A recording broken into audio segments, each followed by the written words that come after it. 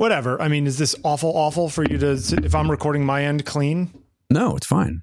I mean, it's the audio equivalent of, taking a picture with a GFX 100. It's not quite what you want, but it's close. No, we're not going back there. We're not going back there.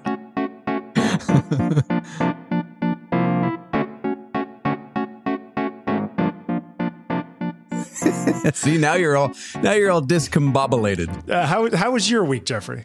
It's good. Yeah, it's good. Yeah, it's good. I'm trying to figure out. I'm working on a new body of work, a new body of painted work, okay. And it's all around JFK.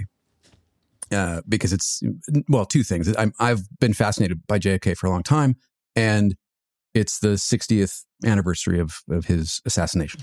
Okay. So I thought, why not? Right? People love JFK. Good idea. They do love the JFK. Yeah. So I had this idea of doing, playing with the idea of perception, and playing with the idea of how the right sees things versus how the left sees things, and then sort of whittled that down to how they see his presidency or how they see him as a man or whatever. So I was going to do half of the pieces from the perspective of the right and the other half from the left, but I don't really like that. So that kind of changed, and I saw this book, and I talked about this before. We've talked about Stefan Sagmeister, right? Yes. So he's got a book called Made You Look. And on the cover of it is one of those anaglyphic images, red, green, and it comes in a red sleeve. So if you just look at the book cover, it's got this snarling German Shepherd, Yep. And then if you put the sleeve back on, then it absorbs the red, absorbs the green, and then it shows this docile German Shepherd. The cute puppy, I see him. Yeah, that's right. Oh, look at him. So I thought, well, maybe I could play with something like that. And instead of doing all of them, I could do this one sort of, centerpiece image that is one of these sort of anaglyphic images that, depending on what color lens you're looking at the piece through, that's the perception that, that's the takeaway from the thing. And how would you present this with different sets of colored glasses people could put on? Yeah, exactly. So if you're standing in front of the thing, like if it's in a gallery or something, then you'd have like a little, maybe not glasses, maybe it's more like one of those little, the little opera glass things. Sure. on the wand. Yeah. Maybe you pick one of those up and you look through it instead of, having to put on these glasses that other people would put on, and, COVID, all that. Yeah, then we'd have to wipe them down every time. Right. Yeah. Right. Let me spritz that for you, sir or madam. They used to do that at the Apple stores for a long time. Right. I remember that. So anyway, I'm in the lab kind of testing mode of trying to figure out what colors are going to work and how that image is going to stand on its own as its own image, as well as through these red, blue or red glasses. Or now, you would be working off a photograph of him? I don't know. At the moment, I mean, it's probably going to be in the way that I've done things in the past. It'll be a combination of paint and emulsion transfers and collage and all this kind of stuff. A listener, Scott Bowery, sent me this.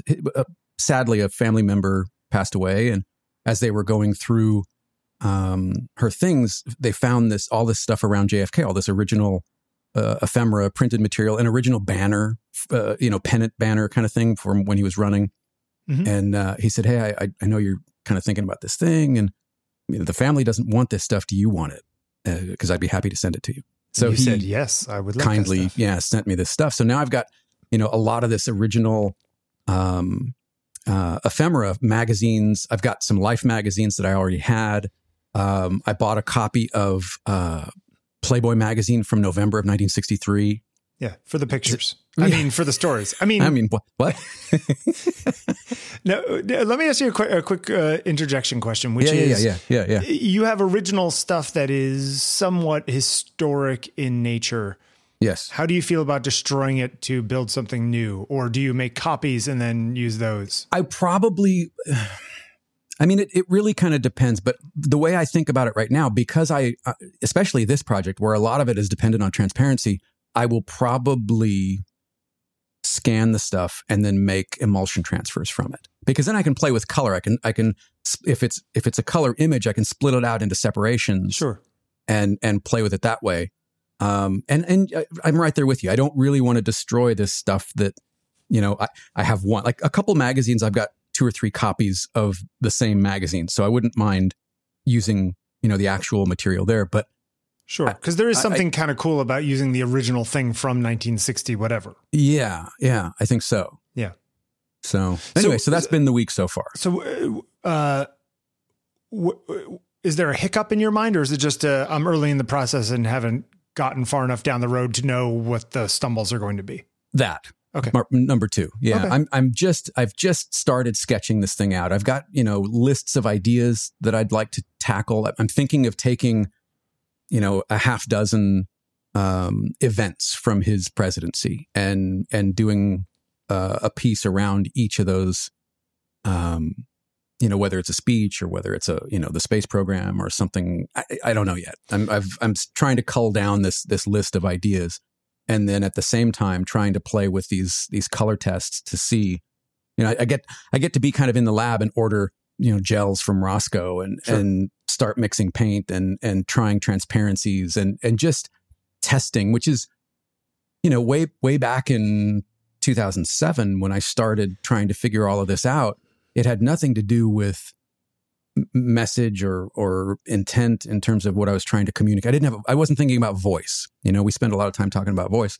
I wasn't thinking about voice. I was just trying to figure out how to get all of these different processes to play well together. And I feel like I have to get back there to move ahead and let go of, well, it has to be this, or I have to say this, but giving myself this sort of framework and letting it be what it wants to be within that framework, I think will be helpful.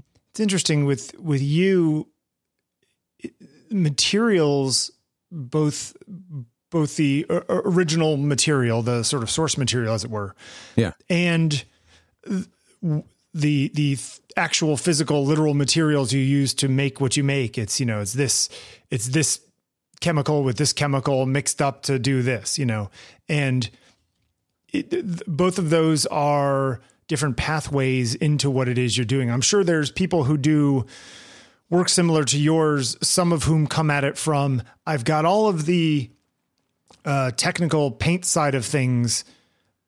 I do what I do and I don't change it up. I figured out what I did 35 years ago and that's still what I do today. Right. And then it's really just about the source material. And then I'm sure there's others who say, yeah, I've got the source material all figured out. Like, let me play with the chemical materials to see if that can put some, I don't know, creative chaos, right. into the mix. And then maybe that'll inspire me in some way. Do you see yourself on one side of that spectrum or the other? Probably more on the materials side at this point, because I mean, almost everything I do in that collage-y mixed media space is somehow rooted in propaganda. Right.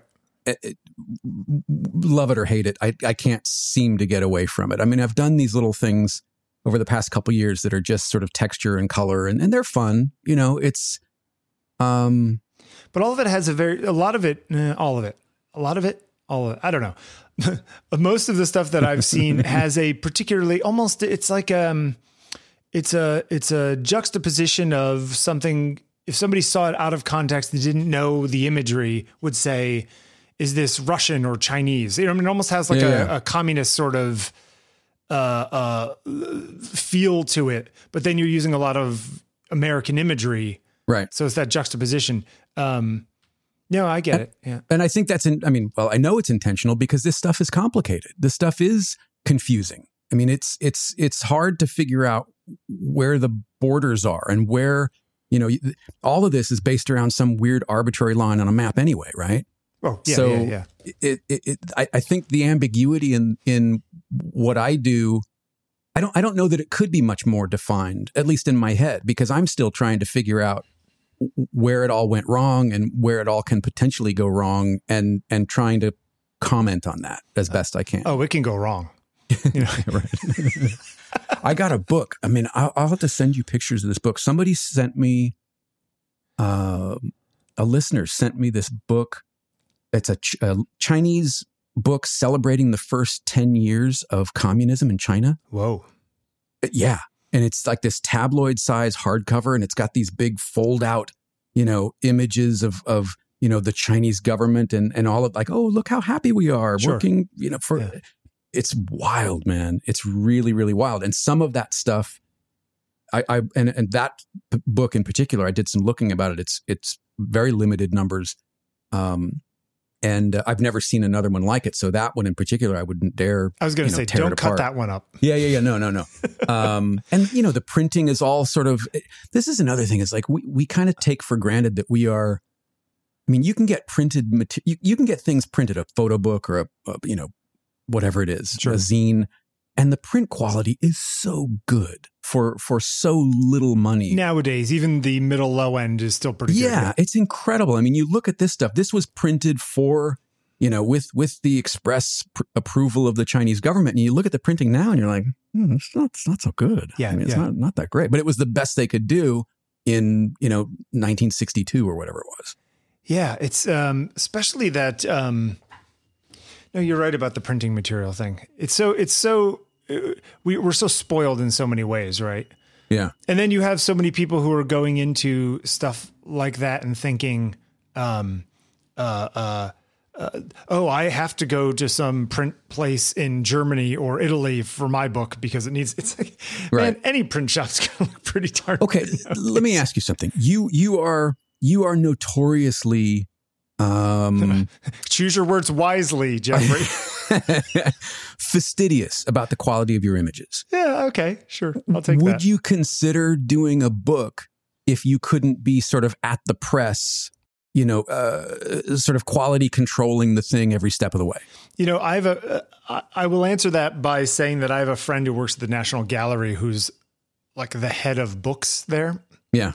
And part of his job, him and his husband fly to Italy 4 times a year to print the books.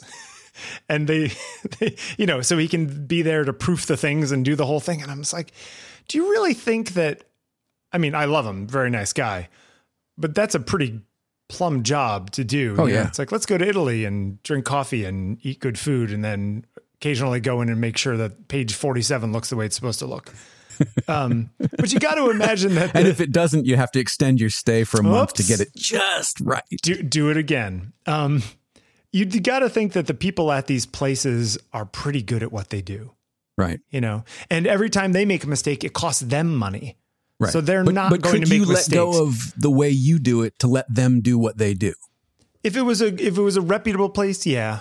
I mean, I've never had a fancy book printed. I mean, I've had like my portrait of Coupon is his portrait in his book, if you get it. So if you go to the back, there's my picture.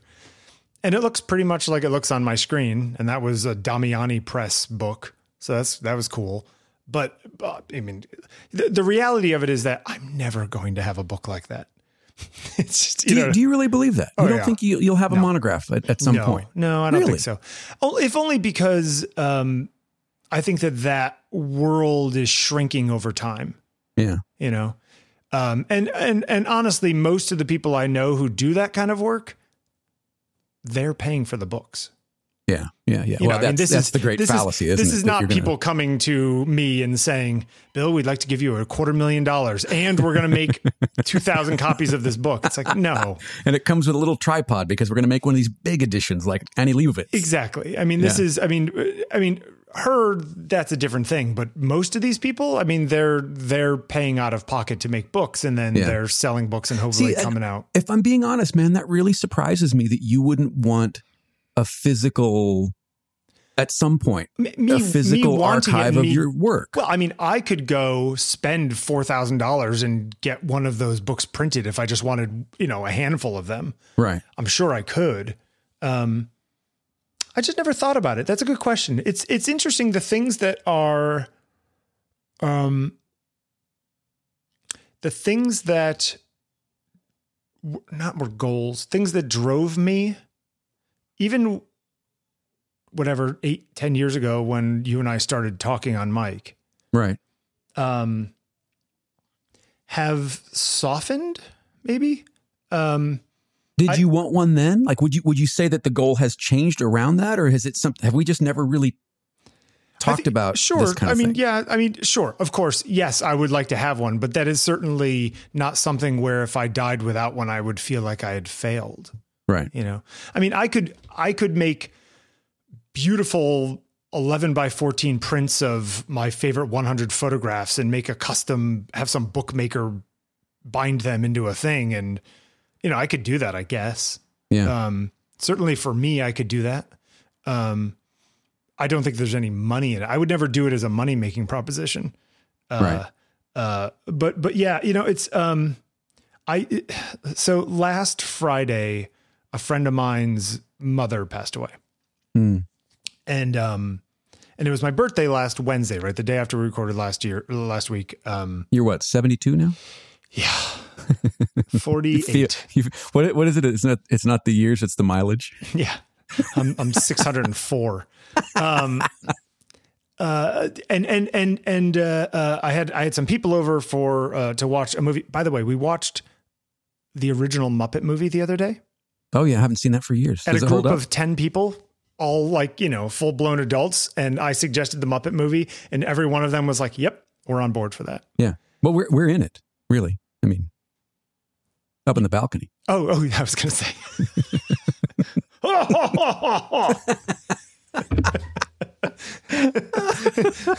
Hey, this movie's not so bad. You know, what is the joke? He's just like, what do you think of the movie? I think it's great. It hasn't even started yet. He goes, that's what I like most about it. Yeah.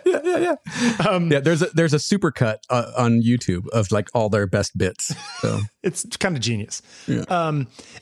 So anyway, one of the guys who was over was a common friend of the friend whose mother died. And he said, hey, blank's mother passed away. Did you see it? And I said, oh yeah, you know, I saw it. And he said, me and this other guy, a common friend of ours, are going up tomorrow morning.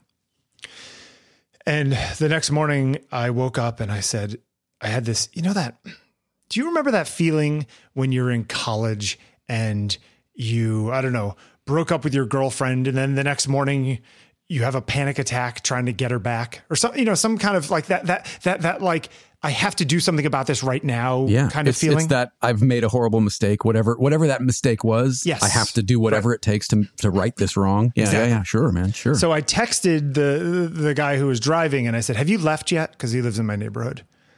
And he's like, no. And I said, if you have room for one more, I'm going to throw a suit on. I can be down in 10. Wow. And I went and it was they were a Jewish family. So it was like, you know, pine box in the ground, shovels of dirt on the thing. Really? Yeah. I've never been to anything like that. It's fascinating. Wow. And you know, what's actually really beautiful about it is that the first shovelful of dirt that you turn the shovel upside down and you put the dirt on the back of the shovel and you put that on the thing and then you turn it over and do it because you're doing it unwillingly. Oh, wow. Which is actually a really beautiful. Wow. Right. Do they, I'm sorry to interrupt, but do they, is there like not a sermon? I don't even know what you call it. Yeah. The rabbi's there and they speak a bunch of Hebrew that I obviously don't understand. And then the family can get up and say something. I mean, I don't know how it works, you know, in different forms of Judaism. You know what I mean? Like I'm not learning enough. And does everyone take a turn? Like the family members, do they take a turn doing the family members all go put dirt on? Yeah. Oh, wow. Oh, wow. And then you have to make sure that the thing is covered. You know, the top of the casket is covered. Right. Anyway, I bring this up because I was there 22 years ago when his father passed away. So I'm standing in the same place. Oh, man. Looking at them putting their mother in the ground next to the place where they put their father in the ground 22 years ago. Wow. And I'm having all kinds of, I mean, everything's mixed in there. The memories of my father's death, right? You know, that's in there, burying him. memories of my friend Jeremy, who lost his identical twin brother 20 something years ago, that I went there, and that was a Jewish funeral in Ohio, same kind of thing. And then I'm sitting there and I'm looking at the roots, cause it's, it's an open hole in the ground. I'm looking at the roots from the grass and everything like that, like coming out the sides of the dirt. You know what I mean? Right. Like it like really felt, it was just sure. visceral, right? Mm-hmm, mm-hmm. And then, my mind wanders to thinking about the fact that at some point my wife or I is going to die before the other. You know what I mean? Yeah. I'm like going down that road, right? And I'm crying. I'm just kind of standing there in the back and just tears rolling down my face. Yeah. And it was, every once in a while you need these things to remind you that eventually we're all just in a pine box in the ground, right? Yeah. And of course you and I say that all the time, but until you're there staring at it. Don't get people worrying. We don't say it all the time. I mean, I called you up yesterday. I was like, Jeffrey, you're going to be in a pine box in the ground. When I'm done with you. Cosmo, I just want to let you know, no matter what you do, you're going to die. Yeah. What's the Moonstruck? Exactly. Yeah. Yeah. Yeah. No, I mean, it's. I mean, I'm making light of it as a gallows humor thing, but yeah, sure. but there is something about it that, and I'm really glad I went. Yeah. And I came home and I said to Conrad, and her sister was here. I said, life lesson: if you have the ability to go to someone's funeral, go. Yeah. Because you're never going to regret going, and you'll often regret not going.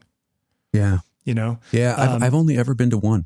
Oh, yeah. It's, and so anyway, I bring this up if only to partially answer your question about the book thing, which is to say that I'm trying to be more kind to myself and not worry so much about things that I can't really control.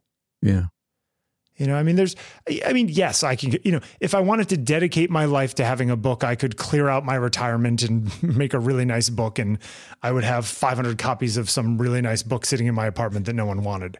But I wonder, Bill, is there a degree of finality to that? Like if you do, sort of like Cezanne signing his paintings, like there's no more you can do. If you do this monograph, does that somehow subconsciously say, okay, that's the finish line?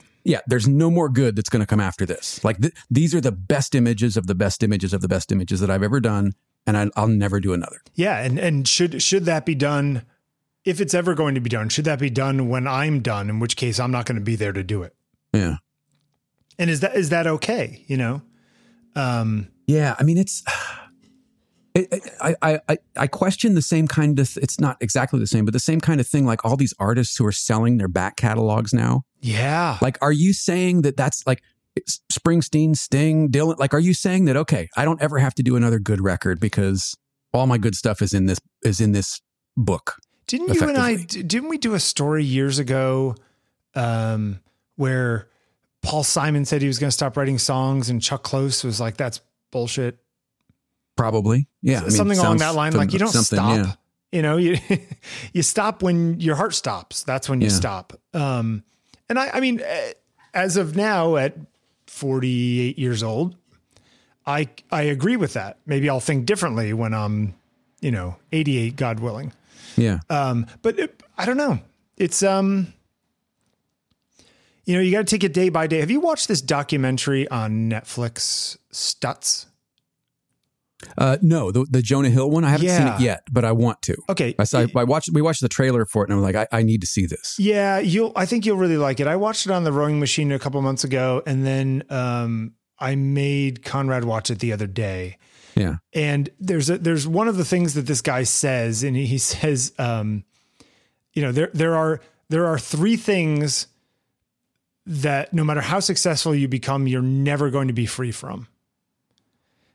Number one is pain. Number two is uncertainty. And number three is constant work. It's like, no matter what happens, you're going to have to deal with pain, uncertainty, and constant work. And there's something slightly stoic or Buddhist about the idea that, there is no finish line. There is no making that book at the end of your career while you're still alive. I mean, I guess you could, but what does that say about, all right, so what are you doing now? Just waiting around to die before? So, right. I don't know. It's, do you think that if you, passed away tomorrow, what would you want your family to do with all of those paintings that are downstairs that you've made? I don't know. Because I still struggle with seeing the value in them, and maybe I struggle with it more than other people would. I don't know. I mean, I think you and I have probably talked about getting out of our own way and seeing the value when other people can and we can't. Sure. And I don't think it's any different now. I think what helps is, and maybe this helps for you too, is getting out and seeing other work. Sure. And going to like open studios and going to galleries and going to, it's the same thing with any other endeavor, whether it's writing or songwriting or singing or photography or painting or like whatever it is. And in your example, it's not necessarily going to the National Gallery or the Louvre. It's going to see people who are working and doing stuff right now. Yeah. I have no illusion about, that level. I guess. Doris right next to Delacroix. Sure. Yeah. Right. Rauschenberg. No, but I mean, just because there's a big difference, we just saw a little bit of the Golden Globes and like, there's a big difference between winning a Golden Globe and being completely fulfilled doing regional theater for your entire acting career. Sure. So in the same way that and aren't both equally valid? I guess I think so. Yeah. But I didn't used to. I mean, that was the thing is if it wasn't, if you didn't win an Oscar, well, then you were just a failed actor. If you didn't hang, at the National Gallery or the Whitney or MoMA or whatever, then it didn't matter. I hang there. I'd go there on afternoons and have a cup of coffee. Right. That's about the only time I'll hang there. Right. But there's this incredible life that you can build between the accolades, right? There is this amazing life that can be built, whatever it is that you are endeavoring to do. That rarefied air that the 1% of the 1% occupy is just that. It's rarefied, but it doesn't mean that it's the only air that you can breathe. Sure. And I think, getting to the point where I'm at now, I like just breathing the air that's around me. And I don't have any aspirations about, some sort of weird milestone that I have to reach anymore. I just want to do the stuff that I want to see in the world. And if it ever gets out into the world, great. If it just stays in my basement, that's great too, because I really do value the process of going through the making of it. And I can't control what happens on the other side anyway. Like you were saying earlier, it's relinquishing that bit of, what are they going to think? What are they going to think? What are they going to think? Sure. Well, I can't control any of that anyway. So why even let it in? Yeah. Yeah. You can only make what it is. I don't know. I've gotten to the point now where it's, I'm really trying to just make work that I would like if I saw other people making it, Yeah. Yeah. Not going back to the conversation last week, but just as an example, this last week, I've still been flip-flopping. Oh, I bet. I bet. I mean, there are moments where I am playing with the files or shooting with the camera and thinking, yeah, that's actually really neat that I can do X. I photographed my friend Matt Carr the other day, and it was pretty dark in his room, and I was shooting 1600 ISO at 1/40th of a second and 102 megapixels, and it was pretty sharp because it's got lots of stabilization on the sensor. Right. Okay, well, I wouldn't have been able to do that. Well, and shouldn't that help guide the decision? Like if it really does help you do the work that you want to do, even if it's, even if that situation is once a quarter that comes up, sure, or once every 12 projects, the fact that you can do it if it's not your last $10, then like on some level, what do you care? Right. And it's funny because I've also been using this longer lens for the camera, which I don't really like long lenses. I famously do not like long lenses. Right. But Bill, the compression is very flattering. Yeah, sure. Because, when I'm talking to somebody, I'm looking at them through a telescope from 20 feet away. What's interesting about it is because this camera has stabilization, the long lens doesn't bounce around in the viewfinder. You know what I mean? Like it's constantly stabilizing. So even when I'm just holding it up to my eye and shooting somebody, it's taking a little my handshake out of just looking through the viewfinder. So the image in the viewfinder is more stable even when I'm composing it, which is one thing with longer lenses. I always feel like it's bouncing around. You know what I mean? Like, right. So with the other camera, because it's not there, do you now notice it more when you go back to it? Well, and if so, I mean, isn't that another strong sort of use case, like a real world? It's one of the reasons why I didn't use long lenses on the other cameras. I found it annoying looking down the viewfinder and having it bouncing all around. Like it always felt weird to me. These are, they're little silly things, but the other part is that I keep oscillating, and this is, I don't know, like a manic depressive or it's January. I get depressed in January. Sure. It's the light, it's the cold, it's the, all the rest of it. It's another year has gone by. It's another day that you have to wake up. Yeah. Sorry, I just caught that. Wow, you are dark today, mister. Sorry. But at the same time, I feel very lucky to be alive. However, it's January. I'm a little sad, which is, a constant thing in January and February, March, April, May, June, July. Right. All the months that end in Y. But I keep oscillating between, you know what? Keep the thing, make the work you want, life goes on. And then the other half of me says, the industry sucks. I'm never going to work again.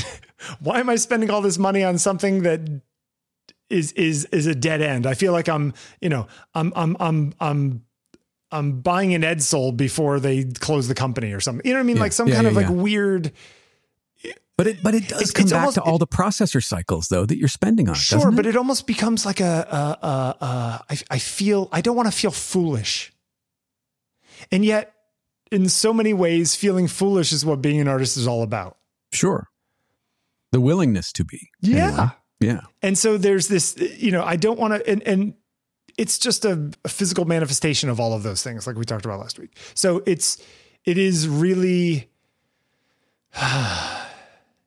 yeah, it's interesting. So, by the way, the lowering the brightness of both the EVF and the back screen to, I think I have them at -4 right now, which is pretty dark.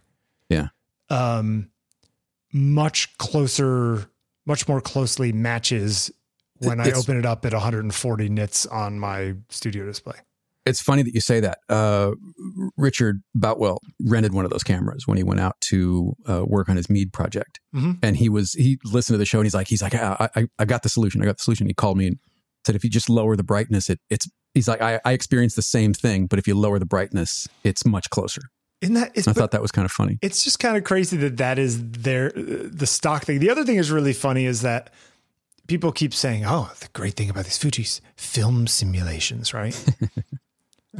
I have found myself using the film standard profile in Capture One, which is none of the film. It's like, just give me the sensor like it was if it wasn't a Fuji sensor is basically what I've been using.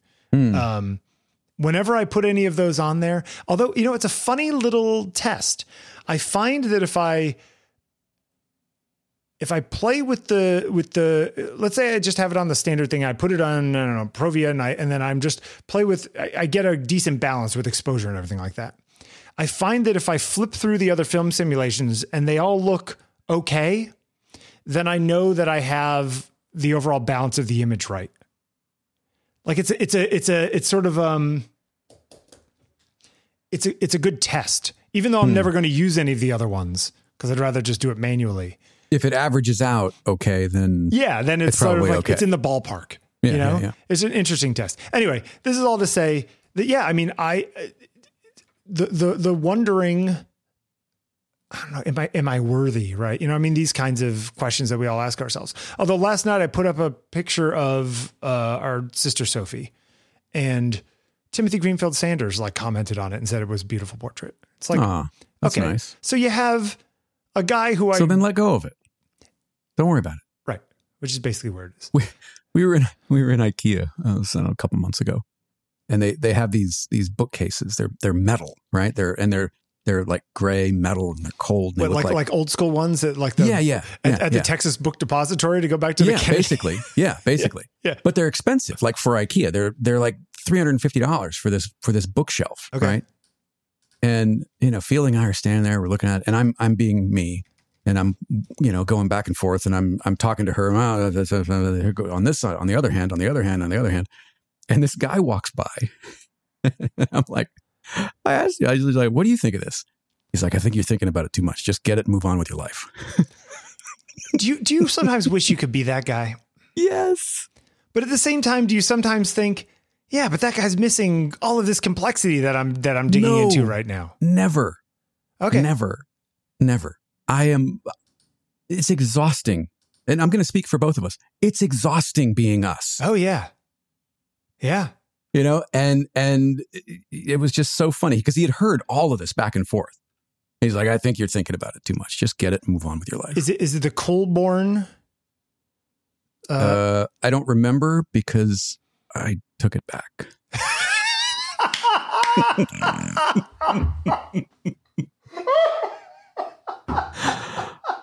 Yeah. Oh my God, that's amazing.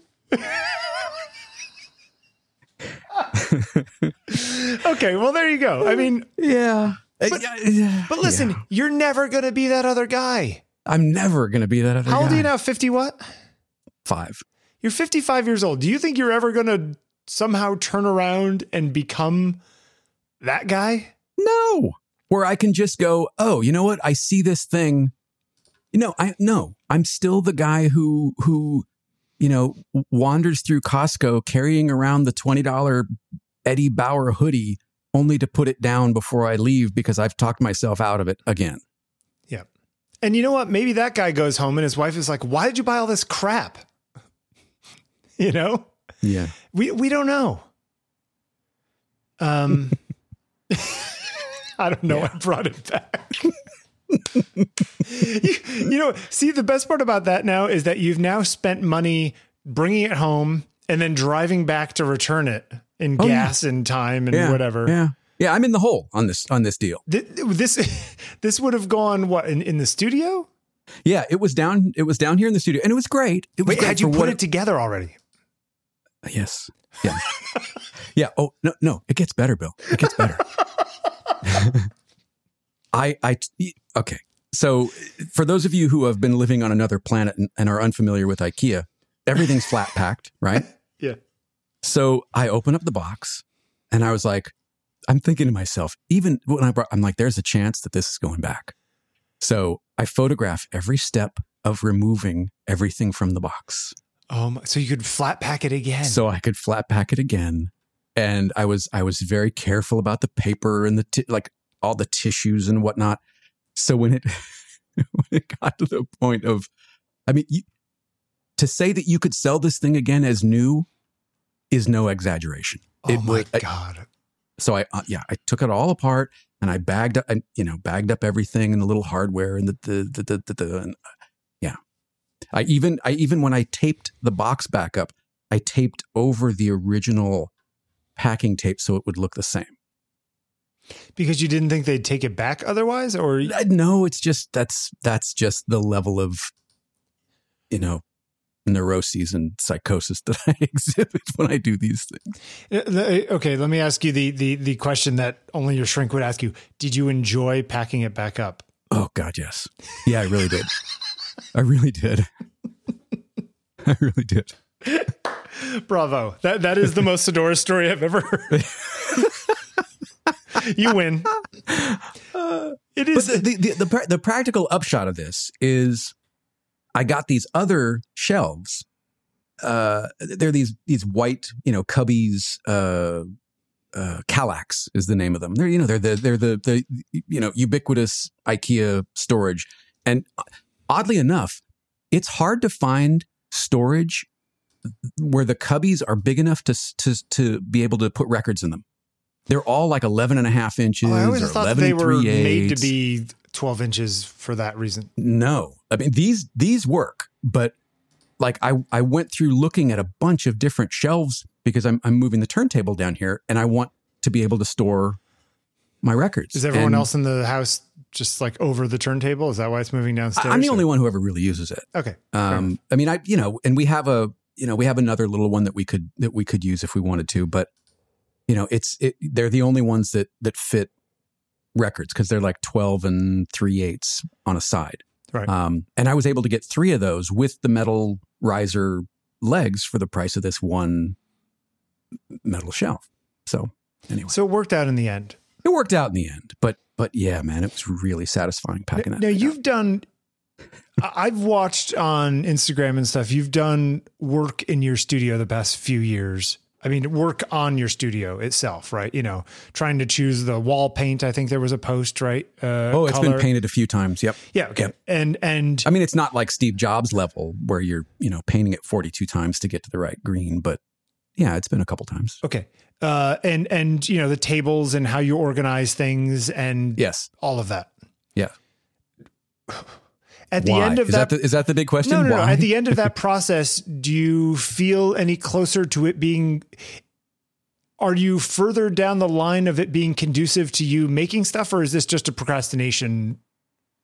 No, I think mindset? it's all trying to get somewhere. Like where I'm at right now, other than still having to put up a little bit of acoustic treatment on the walls because it's still a little live in here. Yep. I love this space now. I mean, it's been carpeted. There's storage. I've got things up on the walls now. I love this space. The space across, and I swapped them, right? Because I had like where I'm at right now, the computer sort of digital space was where I was painting, and vice versa. The paint was where, so I swapped them.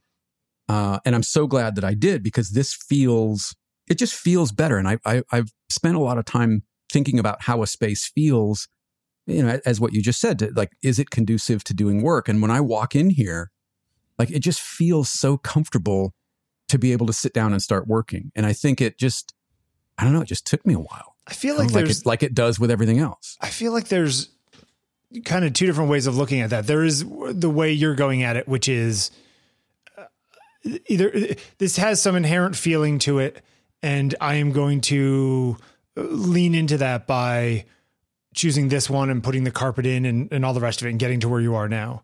Yeah. And then I'm sure there's lots of people who have worked in a space that was awful for them, but they've just done it for so long that it's like an old baseball glove. You know what I mean? To where it's just... Yeah. Yes. And I think there's value in both of it. I mean, for the first few years we were here, I worked in the laundry room and I just had stuff like I had a little counter space that was like 4 feet long, and I'd put stuff on top of the dryer or on top of the washer to let it dry and move on to the next thing. And it was very cramped. I mean, it's, an 8 foot by 6 foot room, something like a little bitty laundry room. It always reminds me of my friend, Gonzalo Silva, who is a bassist, and he's a busker songwriter guy. And he had one of those Hohner, basses that was like a Steinberger knockoff, necklace, headless rather. You know what I mean? Like an acoustic? No. Electric bass, but like a little tiny body that was, I don't know, 10 by 6 or 7 inches. Oh, okay. Like a little rectangle. Yeah. Like a little Steinberger thing. And then up the other end. Doesn't have the neck on the end. Exactly. Yeah. Yeah. Okay. So Steinberger, famously German company, Steinberger, made those things famous. I don't know, the late 70s, early 80s. You've seen them around. Yeah. And he had a knockoff one by this company called Hohner, that he had used for years. And he had sort of beaten this instrument into submission. He's made it sound great. It was a, crappy $800 bass, and he made it sound amazing. Wait, $800 is crappy? You don't get a good one for $800? Well, you can get a decent bass, but not a high end bass, So he was using that one, and then he got some gig or made some money somehow and had $3,000 burning a hole in his pocket. And he went and bought the Steinberger version of it. Oh, wow. And because he said, finally I can go from having this one that doesn't fight me to the one that does fight me. And, or you know what I mean? The one that I'm fighting versus one that'll just be perfect. Yeah, other way around. Yeah. And he used it for 3 days and he hated it. Really? And he ended up throwing it in a river. Oh, wait. Yeah, he didn't return it. As I recall, he destroyed it. Oh, see, that's next level. Well, I wouldn't even do that. Wow. But wow. Respect. Went back to the Honer, which is what he still uses now, as far as I know. Wow. But yeah, I mean, it's so I guess maybe the question here is, we spent all last week talking about, if your tools are fighting you, maybe your tools fighting you is sometimes a good thing. Maybe there's creativity in the fighting. Maybe there's that's part of where the voice comes from. Is in the fight. If you have to train track and field up and down hills because that's the only thing that's around you, you're better off than the guy who's running on the flat ground. Yeah. I don't. I'm just as long as you can communicate. I don't know. As long as the end product that you're getting out of it is what you want to get out of it. Maybe having a little bit of struggle in the process, maybe streamlining process actually doesn't always lead to what we think it should lead to. Mm. And that, let's say some process you're using involves, you have 7 minutes before this stuff gets too hard to manipulate or whatever. Right. I mean, there's value in that, right? There's a timer going on now. Absolutely. I mean, it's one of the reasons I want to dive into wet plate. Is I want to, I don't want to say I'm bored with other, it's not boredom. That's the kind of challenge I want to throw at myself. Like you click the shutter and even before then, the clock is ticking. You've got like 5-6 minutes before this stuff is dry and you can't do a thing with it. Yeah. I kind of love that. Yeah. I mean, it's definitely. You haven't done that, have you? Have you ever tried? No. I mean, no. It's funny. I have like a little tin type kit in my closet that somebody gave me years ago.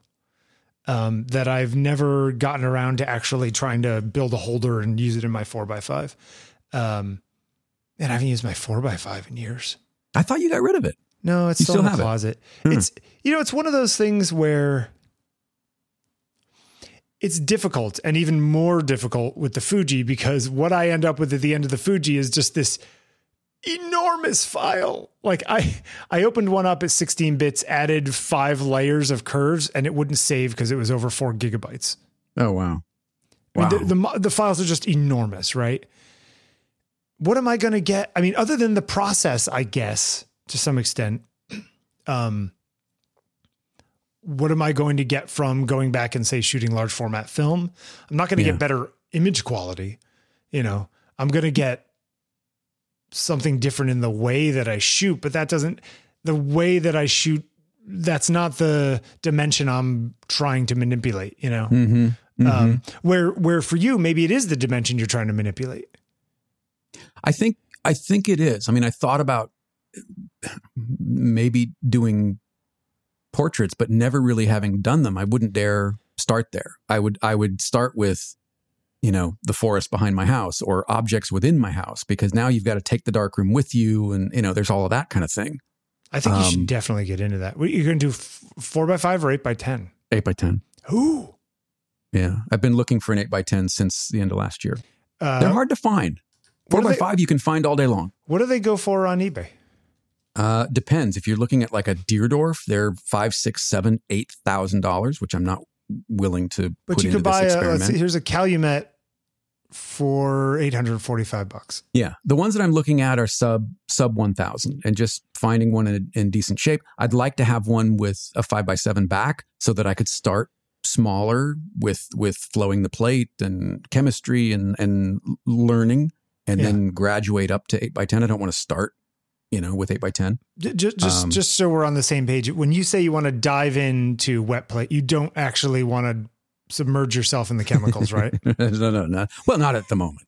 But he's like, maybe 5 or 6 hours into the process, I'm going to want to submerge. Let's see how 23 goes. Well, hit me again, in a couple of months. Have you figured out what the cost of that kind of stuff is?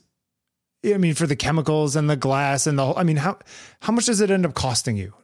Do you know? It depends on the chemistry is pretty constant. The glass is where that's a big variable, because if you use regular sort of clear, window glass, that's you can use that. Yeah, you can. Okay. That's one type of price. But if you use the black, japanned glass, it goes up exponentially. So, using 8x10, using black glass, $8, $10, $12 every time you click the shutter, something like that. Yeah. But using, regular glass, especially using it 5x7 while I'm trying to figure it out, much more affordable. But you're still talking, 5, 6, 8, 3, 10 4, bucks, 5, 6, 8, somewhere in there. But for me, I think I'm getting to the point. Well, I think I've gotten to the point. It's I'd really like to burn some money. No, it's not. No, I'm just kidding. Yeah. I've got a big pile of Apple's been very good. No, they haven't actually. Not in the last few months now. But there is something, and this is why I asked you about the book. There is something about the object and the object that there is only one of. Sure. And yes, you can make prints and scan and all that kind of thing, but they don't have the same presence, and you don't have the same experience that you do holding the original. So is it, I'm not going to produce hundreds of these a year, but I think it's something that I need to at least try, if for no other reason, but to just get it out of my system, because I keep coming back to it. What I would do if I were you is put out some feelers to see if there's somebody in the area who does that, and see if you can go along with them one day. That's a great idea. And you know what? Actually, I think there is one at the Glen Echo. There's a park in Glen Echo that, like, this thing called the Yellow Barn, and they have classes. I took an encaustic class there. I think there's a guy there that does it, and it might be worth connecting. That's a great idea, actually, just to see if even the process. Am I romanticizing something that I only know from watching other people do? Yeah, and then you get there and you're like, this sucks. Yeah. Like, okay, Sally, go ahead. Yeah, yeah. No, I wonder that often. I also wonder sometimes when I see people shooting with that stuff, where they're so limited by the time and the camera and all of those limitations, where I look at it and think, if you made that image with any other camera, would I even care about that image, or do I care about it because it was so difficult to make? That's the thing, man. There's a lot of that where it's like, that's literally that. trees. Like, great. It's a tree. Yeah, it's a tree. The process itself can elevate the image. But are you the process, or is the process external of you? You know what I mean? Are you? Boy, that's a great question. I don't know. Are you usurping? Are you sort of taking on the patina of what wet plate means, and kind of wearing the wet plate clothes, as it were? I'm not just trying to disparage you. I'm just using you as an example. Is one saying, "Oh, see, this image is important because it was really difficult for me to make, and I spent all that time making it, and therefore it's almost like a difficulty rating in gymnastics or something, 7.8 from the Russian judge. Exactly. Yeah. I mean, and I think it's awesome. I think you should definitely do that. For me, I always figured I'd come out the other end. And I would look at the images and go, oh, this is really cool that I made this. That's kind of a boring image. Even if I'd shot on an 8x10 film, I would say you could have done better. And I think there's some of that, but I think where I'm at with it, or how I've kind of reconciled it, is you have to be present, right? Because, like I said, the clock is ticking, and you have to be in it and be present. And there is only the experience making it. There is the experience of you can't spend a lot of time with your subject if you're shooting portraits. Well, regardless of what you're shooting, you can't dick around. You've only got a few minutes, so you have to be fully present and engaged in that experience. And there is, whether I'm romanticizing it or not, I feel like there's something in there that I have to try. I feel like I have to experience that, if for no other reason than to either say, like you pointed out, yes, this works for me, or no, it doesn't. But right now, I'm just speculating. Right now, I'm experiencing it vicariously through the end product of other people's photos, or conversations with people who do it, or watching, Sally Mann videos on YouTube. Sure. And, that being present in the process thing that you're talking about, that particular process forces you to be present in it. But that could also be said of anytime any of us do any of these things, right?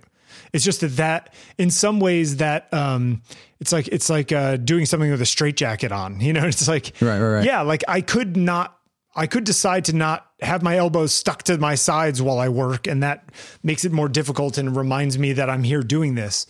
But if I have the straitjacket on, then I really can't move my arms. And so it's almost like when people shoot cinema with a red or whatever, and they say, we can roll for 6 hours if we want to. And somebody said, well, we used to only be able to roll for 3 minutes because that's all the film that would be in the camera. It's like, well, there's nothing stopping you from saying I'm only shooting 3-minute shots with the digital camera and taking breaks.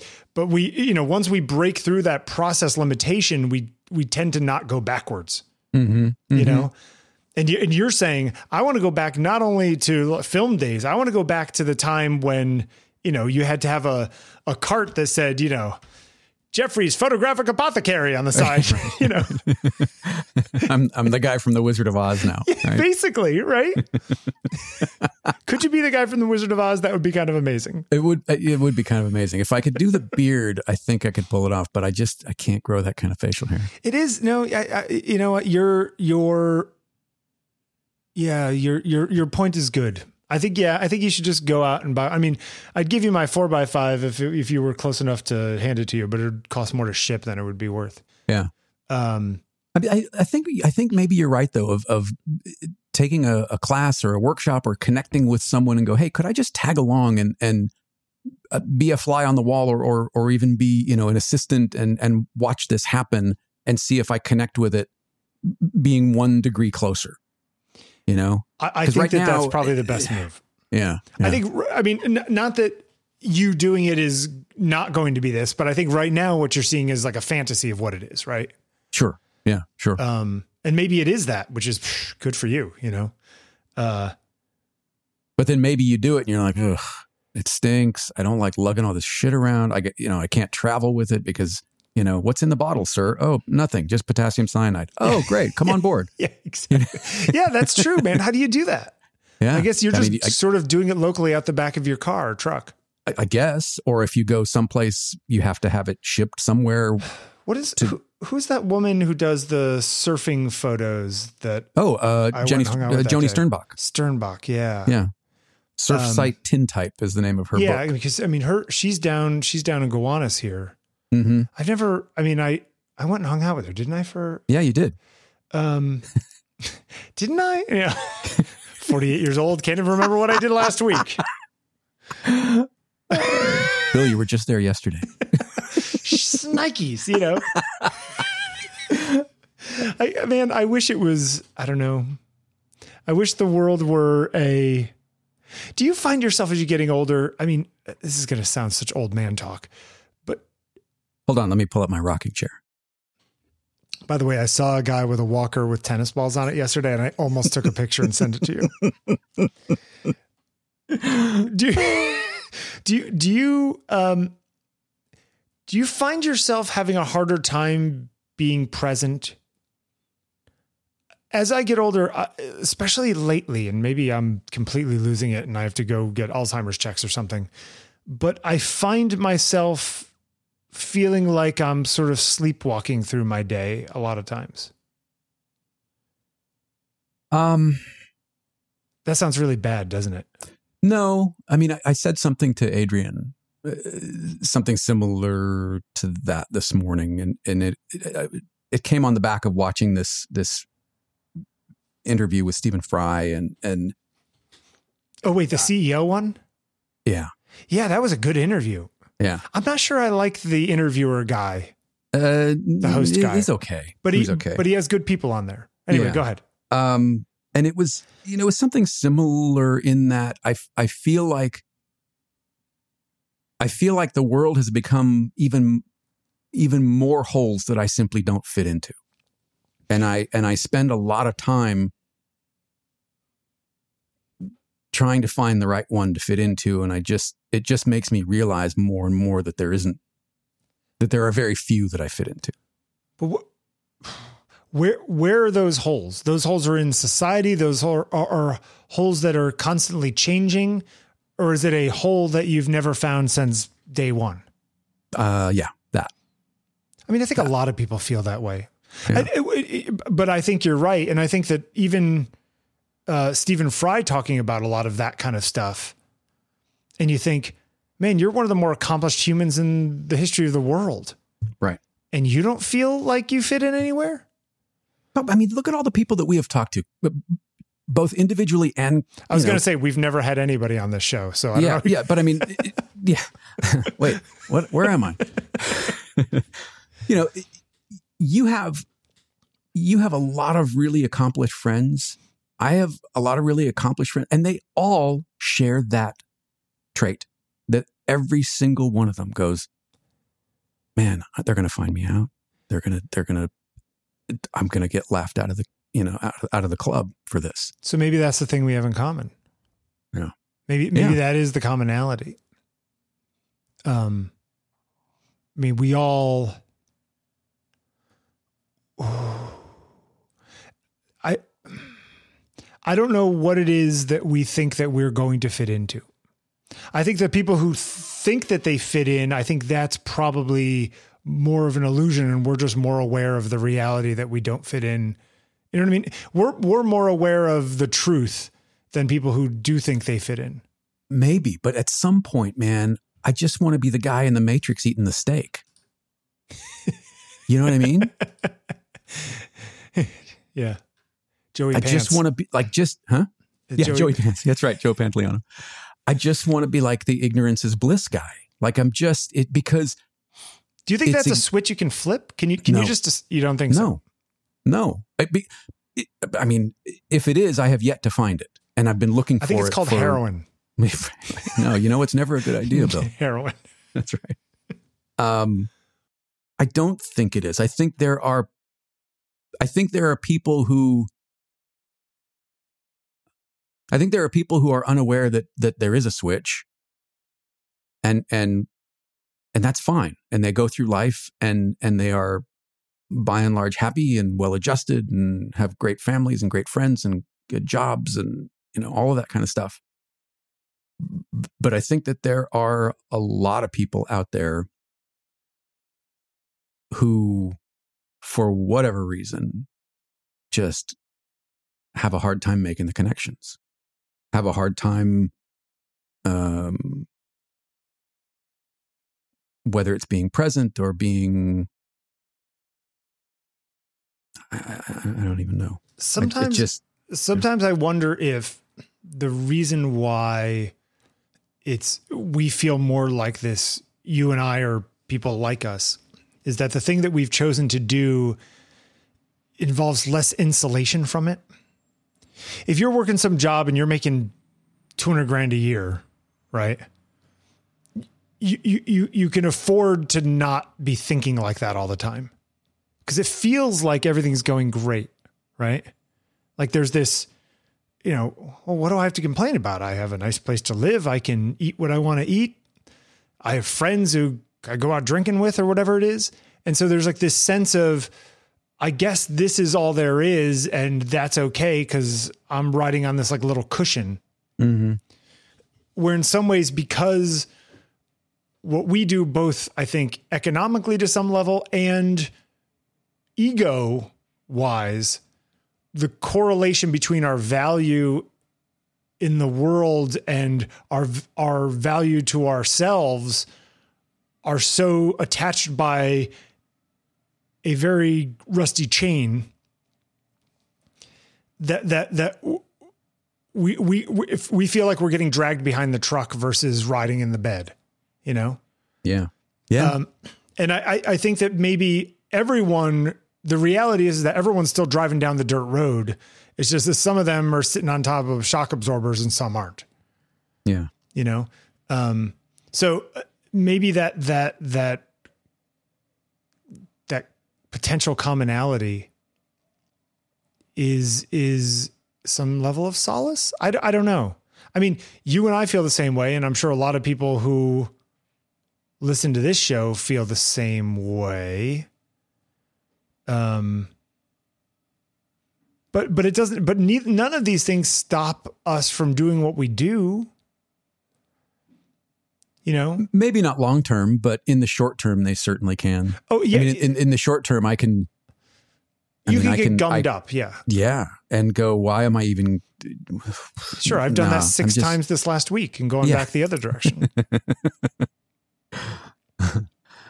But then there's that thing that whether that's somebody you talk to or, you know, your sister comes over and you take this photo and you go, yeah. And you get this comment from somebody who you respect, who goes, like what you're doing, Bill. Yeah. And you go, okay. Yeah. Okay. Now we're back. Exactly. You know? Maybe I'm not as bad as I thought I was. Yeah. It's you know, the commercial's over and we're back. You know, now the audience is clapping and okay, the lights are up and you know, what's the next bit? Yeah. But I mean, I think that this settles back to your comment a half an hour ago, which is, you know, it's what you do or how you feel between the accolades. Yeah. That makes it hard. And I think some people are just wired to have their heads below water, and some people, you know, can lay down on the surface and just float. Yeah. I'm always underwater. Yep. Yeah. It's right there, right? It's here's where it's funny is it's in perception. You know, if you know, we can both be water just cresting our chin, right? And sure. And we're thinking like, oh shit, if it gets any higher, you know, I'm going to drown. But then you go back to the Bowie quote where he's like, if you're not just ready to drown at any moment, you're in the wrong place. If you're not far enough out where the water is just almost, you're not in the right place. So for him and for other people who can see it that way, that's the sweet spot. Sure. Right. That's where you need to be to make, that's where the juice happens. But for us on occasion, maybe more than on occasion, I can't see the work. I'm just trying not to take in water. There are plenty of times in my career where I've been on a high, you know, I get a couple good commercial jobs and I was like, I'm never going back to not doing commercial work like this. Like I've gotten pulled up into the lifeboat and now I'm up here doing this kind of thing. Yeah. And invariably something happens where the economy tanks or COVID shuts the world down or, you know, things that are completely out of my control that deflate me, like literally deflate me like a balloon. Mm. When I finally feel like I've gotten some air in my lungs, it just like sucker punches me. Mm. And I want to have hope all the time that it's always going to come back, because it will come back to some extent. It does, or it has in the past. But at the same time, sometimes I feel like that hope is what's making me sad. And that if I just let go of it. Yeah. And get on with what I'm doing, work when I get work when I don't get work. Yeah. You know, I rather than holding on to this thing. Yeah. Stop looking up and just look ahead. Yeah. Yeah. Wow. Yeah. And the other day I photographed my friend Jake, who's a sax player. He was over. It was actually on my birthday. I said, does anybody want to come over and do some camera tests? And a couple of people said yes. And he was in the subway. He's a busker too. And he was in the subway when Conrad was going to work and she bumped into him. And apparently he said to her, he's like, it's Bill's birthday and he wants to do what he does every other day of the year. Right. Doesn't he want to go get pancakes or something? Exactly. And Heather's, and then he said, who does that? And then he's like, yeah, Bill does that. Yeah. Yeah. And I don't know if that was coming from the unbridled hope, or if that was just coming from putting my head down and doing the work. Yeah. But but you can't get away from pain, uncertainty, and constant work. Yeah. There you go. Yeah. So, yeah, I will say that, winding this up is that I think that how did you feel about all of the feedback we got this last week? It was, because a lot of you reached out. It was really surprising. Maybe I'm living in a cave, but I was shocked at how many people reached out. Yeah. Dozens and dozens and dozens of people. Yeah. Yeah. And thank you. Yeah. Those of you who did. Thank you. It's and almost universally positive. Like almost universally, like excruciatingly positive. Yeah. Yeah. Effusive and supportive and yeah. And people were surprised. I was like, who's going to still have this thing like subscribe? Like, are you really going to? Apparently the answer is thousands of people. Yeah. Because do you know how it works? If you log into the Apple Podcast Connect thing, you know what I'm talking about? Yes. Is this just the people who are subscribed to the podcast app in Apple stuff? Yes. Okay. So the way I understand it, yes. Okay. So yeah, because they're not going to keep track of like Stitcher and Spotify and all of that, Overcast and whatever else. To my knowledge, yes. Okay. So, but again, this is like witchcraft for me. Apparently, there are still a couple thousand people subscribed, even in Apple Podcasts. Wow. Wow. Of which 85% of them listened to the last episode. Wow. It's so great. I mean, thank you. Really, I'm not trying to be, dismissive of it at all. I was so surprised. Well, how does that make you feel about it all? I don't know. About doing this again, or at least, not even every week on some sort of basis, whether it's every week or every month or every year. Like, do you have feelings about that? I mean, I think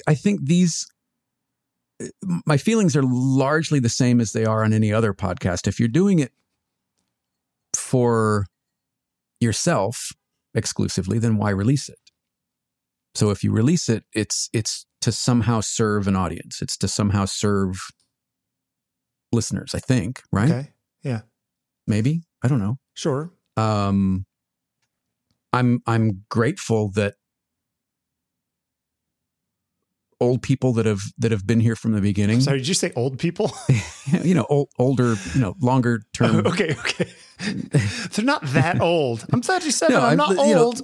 Longer. I mean, we got a voice message from Tom in Michigan, who was, has been one of the folks that have been there since the beginning. And it was, it was really sweet. And it's like, it's endearing and it's supportive and it's encouraging and it's all of those things. Yeah, I don't know. I don't know how I feel about it, to be honest with you. All right. I mean, it's great. I think part of what has made it such a great photography podcast in the past is that it wasn't really about photography. Right. And I think, really. Yeah, I think all the people in the know that. Psst, secret.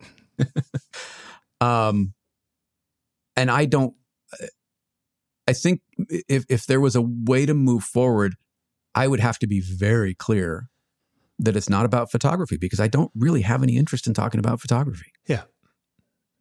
I think on a lot of levels, I've been there and I've talked about it, and I don't think I have anything new to bring to that table, because I've moved on the industry's move on, life's moved on, you've moved on. Sure. So what does it look like now? That's, that's not just a reunion tour. I don't know. Yeah. I love the idea of those conversations though, and trying to figure that out. But I don't know. I don't know what that looks like. It's a good question. Do the people who want us to continue doing it want us to continue what we were doing then, or want us to do something new? Or I don't know. Is it the subject matter that you're after, or just this? Because what's today, going on? Cameras were mentioned 3 times or whatever. Right? Yeah. I'm curious. That's a question that I'm curious to hear the response to. Yeah. It's yeah. I guess we'll find out. Yes. You got anything else? Podcast On Taking Pictures. Yeah. You got anything else? I don't think so. I think I'm good for now. One of my favorite responses was the person who said, this is one of the best moments in a podcast. And it was just me going, this is a shutter. Yeah. Actually, that was funny. I love how like just offended you are by the sound of the Fuji shutter. It really does just like feel you're just, I can see the look on your face. Just, ugh. It's just, it irks me. I wish you could load. I would get a shotgun mic and take the shutter from an RZ67 or something. No, that doesn't even sound good because that's just a kerplink. From a good camera, and this can I insert it in with the SD card somehow? Wouldn't it be great if firmware updates allowed you to insert your own samples for shutter sounds? Because it could be any, like a text notification. Yeah. Woohoo! There are shutter sounds. Every time you press the shutter, woohoo! Yeah. Got it. You're the best, Bill. And then if you engage 8 frames a second, it's you're the best. All right. Well, let's see what people think. Listen, let us know.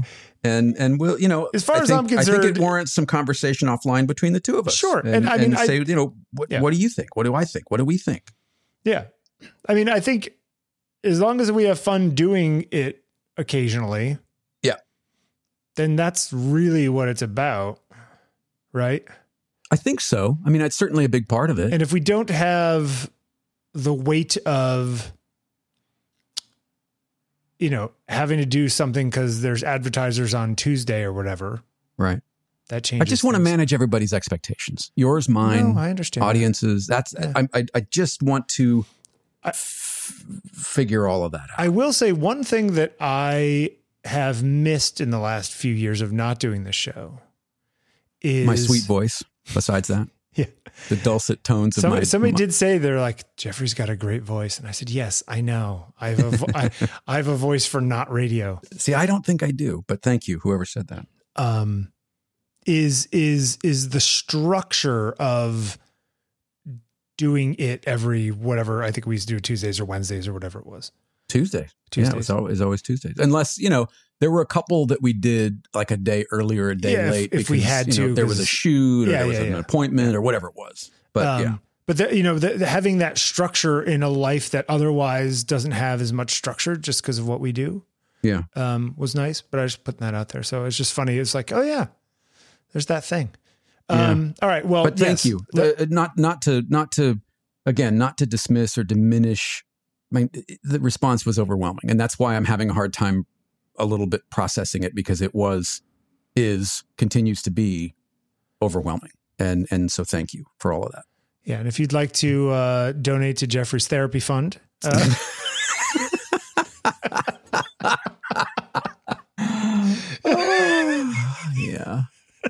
Yeah. So he can work this out with a professional, and then that's right. Get back to doing the show. Truth is often stranger than fiction. Thank you though for doing it today. And you too. It was fun. We'll talk to you soon. Yep. All right. Thanks everybody. All right. Bye.